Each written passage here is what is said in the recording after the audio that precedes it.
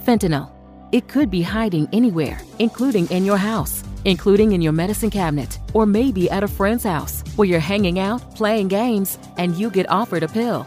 Don't take chances. If a drug didn't come from a pharmacy directly to you, you can find fentanyl by using a simple strip you can pick up at your local pharmacy. Don't take it until you test it, because fentanyl can be hiding anywhere.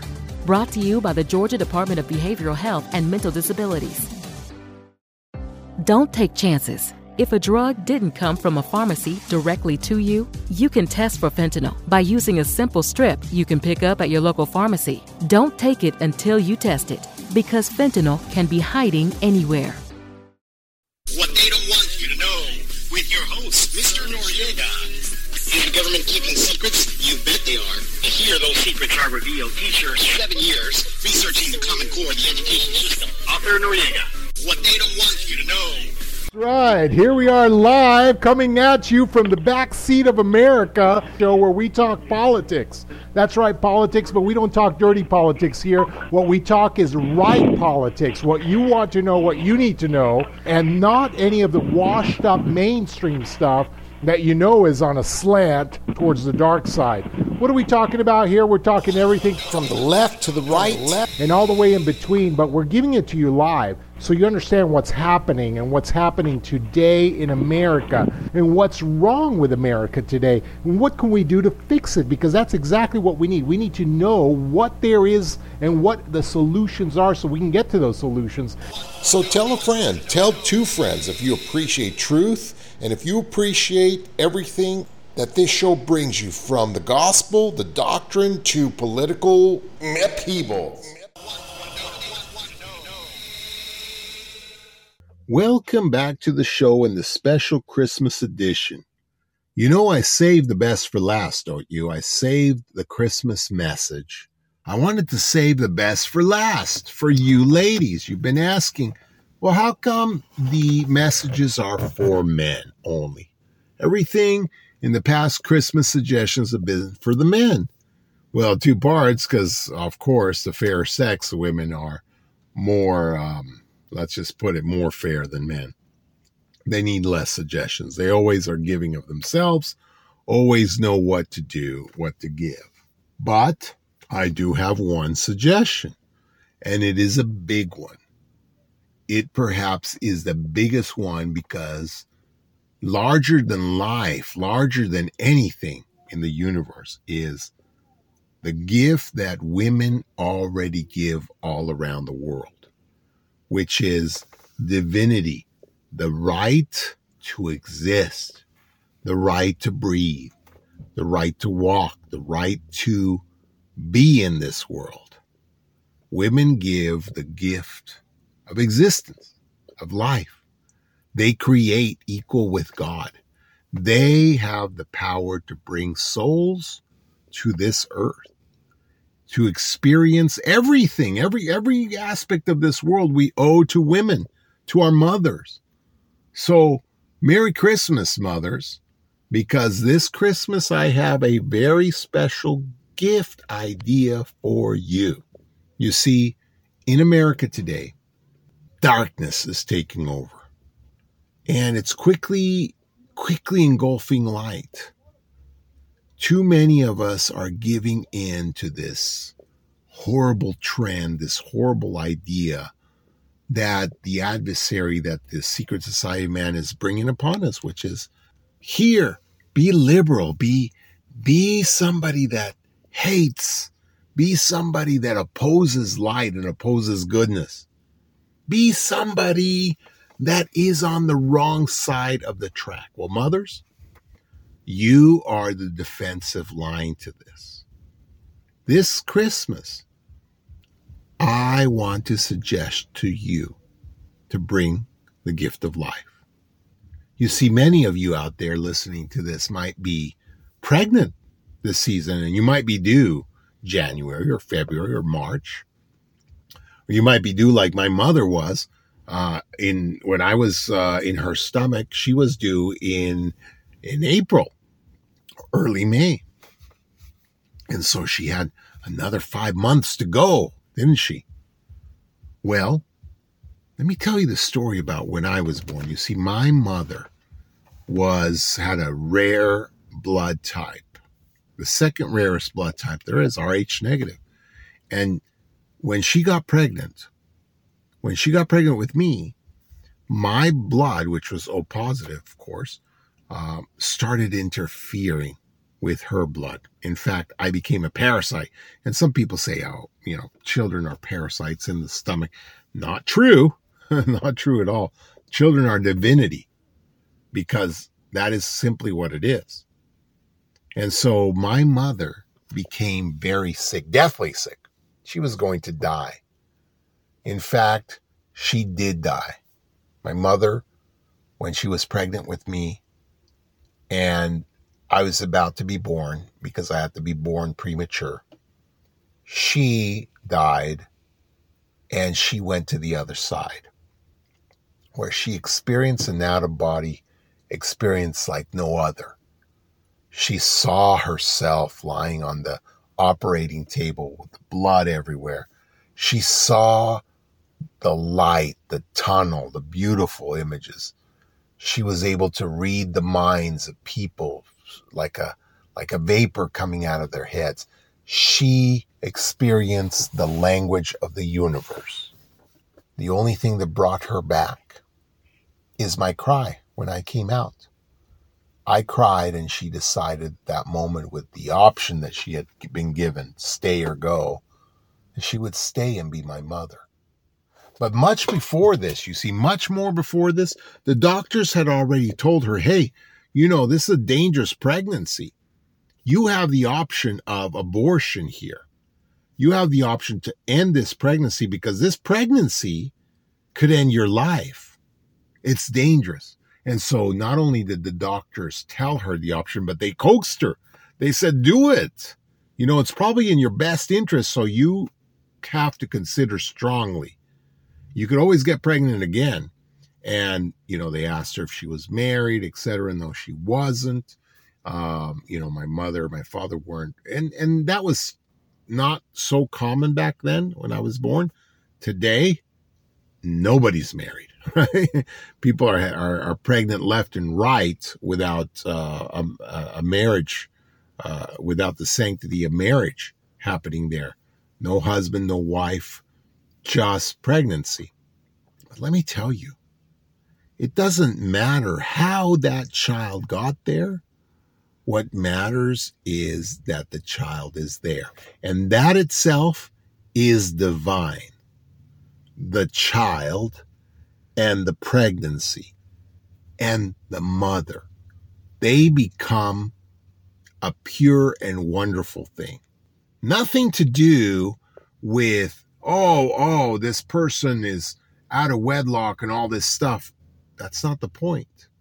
The point is that bringing a child into this earth to clothe the spirit of man in a body, to be able to have a son or daughter of God witness the beautifulness of life, to breathe the air, to experience the joy, to experience love, to experience being able to feel, to think, to breathe, to touch, my goodness, to eat, to do anything, hike, walk, jump, run. These are beautiful moments in life. All of us have them. Spirits do not. Spirits don't get to be in these wonderful relationships that we have. And so you are bringing life like God wants it into the world. There's nothing wrong with that. There's nothing evil about that. There is no sin in conception. It is wonderfulness. So when my mother was told the option, you should probably end this pregnancy, she chose life. She chose me. She chose me, and she gave me the most beautiful gift anyone could have given me. Now, I love life. I love every aspect of it. I love having a family. I love being married. I love having a beautiful wife, children. I know life is a blessing, a miracle. It is wonderful to be able to experience, to be able to go places, to just sit at home. I love it. And I love being able to have children and to have a wife that has children. It's just beautiful, the continuance of life. You know, my mother gave this gift to me. She had a million reasons why not to give this gift to me. It's a story of endless gardens, bright blooms, and boundless promise. Come walk in the footsteps of the Vanderbilt family and immerse yourself in the beauty of springtime at Biltmore.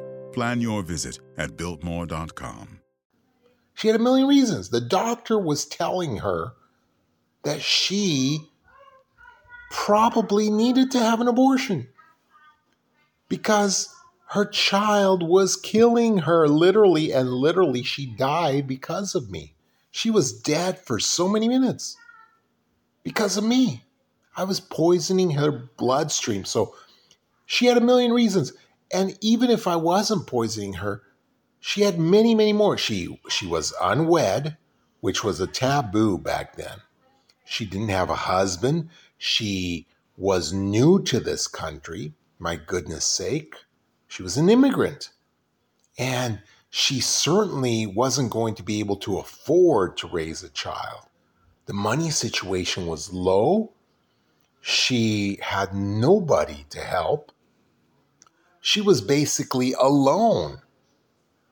I mean, talk about the reasons, the pressure she must have felt. So when you think about it, her sacrifice to me, her gift was divine. There's no other way to put it. Divine. She gave me the breath of life. I was able to go from an umbilical cord that was feeding me, providing my oxygen to me, to be able to breathe on my own, to take that first breath, and to savor the goodness of oxygen mixed with nitrogen, mixed with all the other many elements that there is in the air. It was the greatest gift. So, I know what the media says to you, young ladies that are out there pregnant this holiday season, wondering if you should end the life that's inside of you growing. When the media tells you, you know what, you have to have a career, you have to be a liberal woman, you have to be able to have your own life without people telling you what to do. And the media and the people around you, the liberals, telling you, you know, that'll only weigh you down. What are you going to do? You don't have a husband. What are you going to do? You know, you're going to be burdened by this child, this bastard child, and that word isn't even used anymore. I mean, it's so common to have out of wedlock child now that it's not even used. The terminology is old-fashioned. But the whole feeling of it still exists. That longing to be with somebody to help you, to help your situation. I understand. I understand what it must have felt like for my mother, and I understand what it must feel like for you. But I ask you this. In this holiday season, in this time when you are alive, because your mother decided to keep you, didn't fall for the lies and deception saying that it's not true, it's not real, it's not a life until it comes out of the womb. It's okay to end a life. I mean, some horrible places like New York, California, they can have an abortion weeks before, just weeks before birth. It's horrendous. To end a life is the most abominable thing in the universe.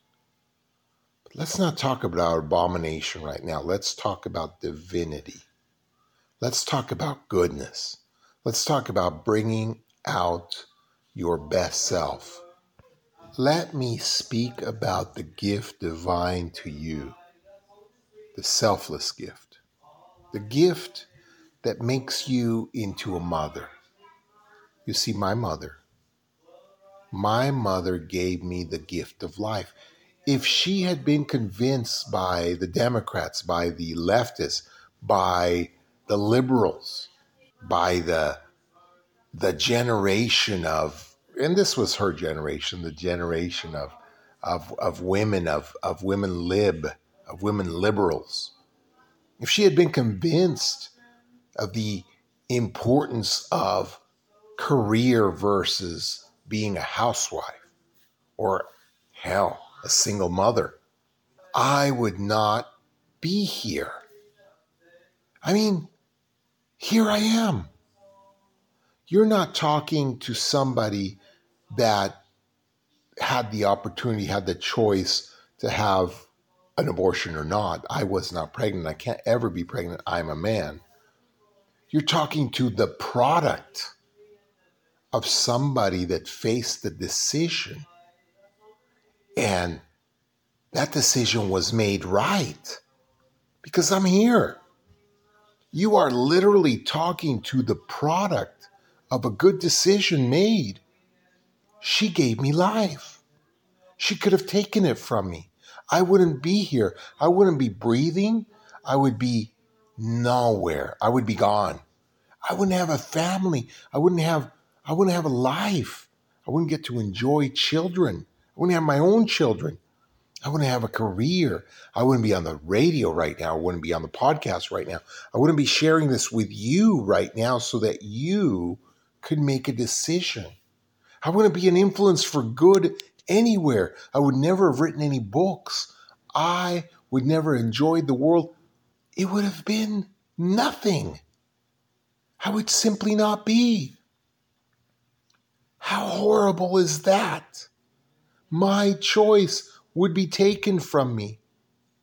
It's no choice. It's not your choice. It's not women's choice. It's not anybody's choice. It's my choice. My choice would not have been here. It would have been gone.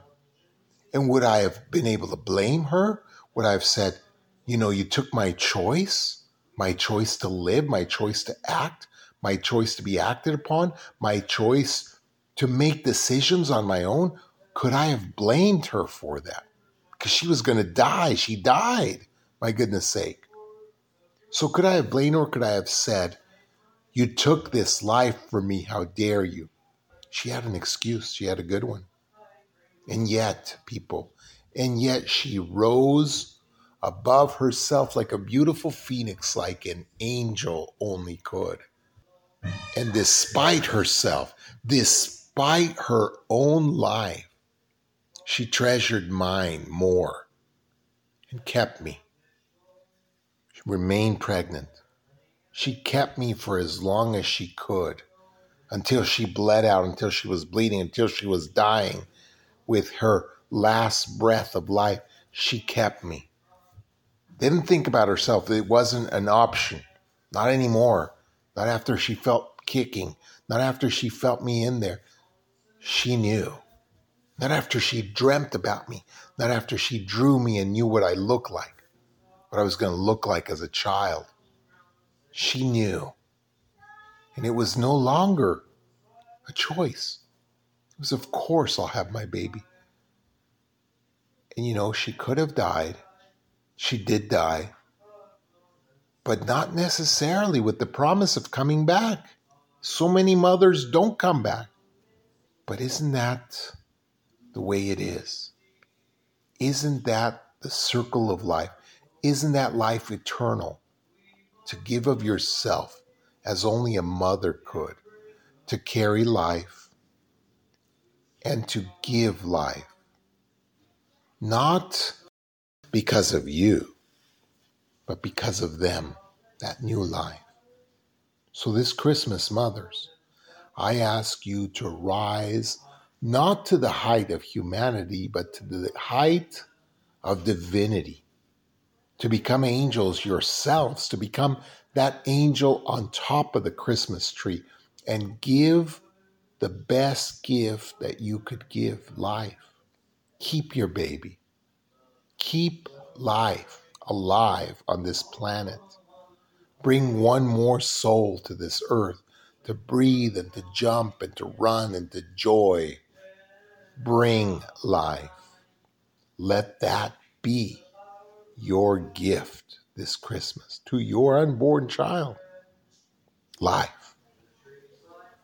Make that choice, and there is no way you cannot get into heaven, because you become divine. Merry Christmas. May the season bring you joy like no one else can have. Only mothers can feel it. May this Christmas bring you peace of a good decision. And may this Christmas bring you the light that only He can give. Merry Christmas.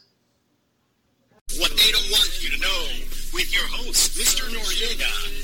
Is the government keeping secrets? You bet they are. And here those secrets are revealed. Teacher, 7 years researching the Common Core of the education system. Author Noriega. What they don't want you to know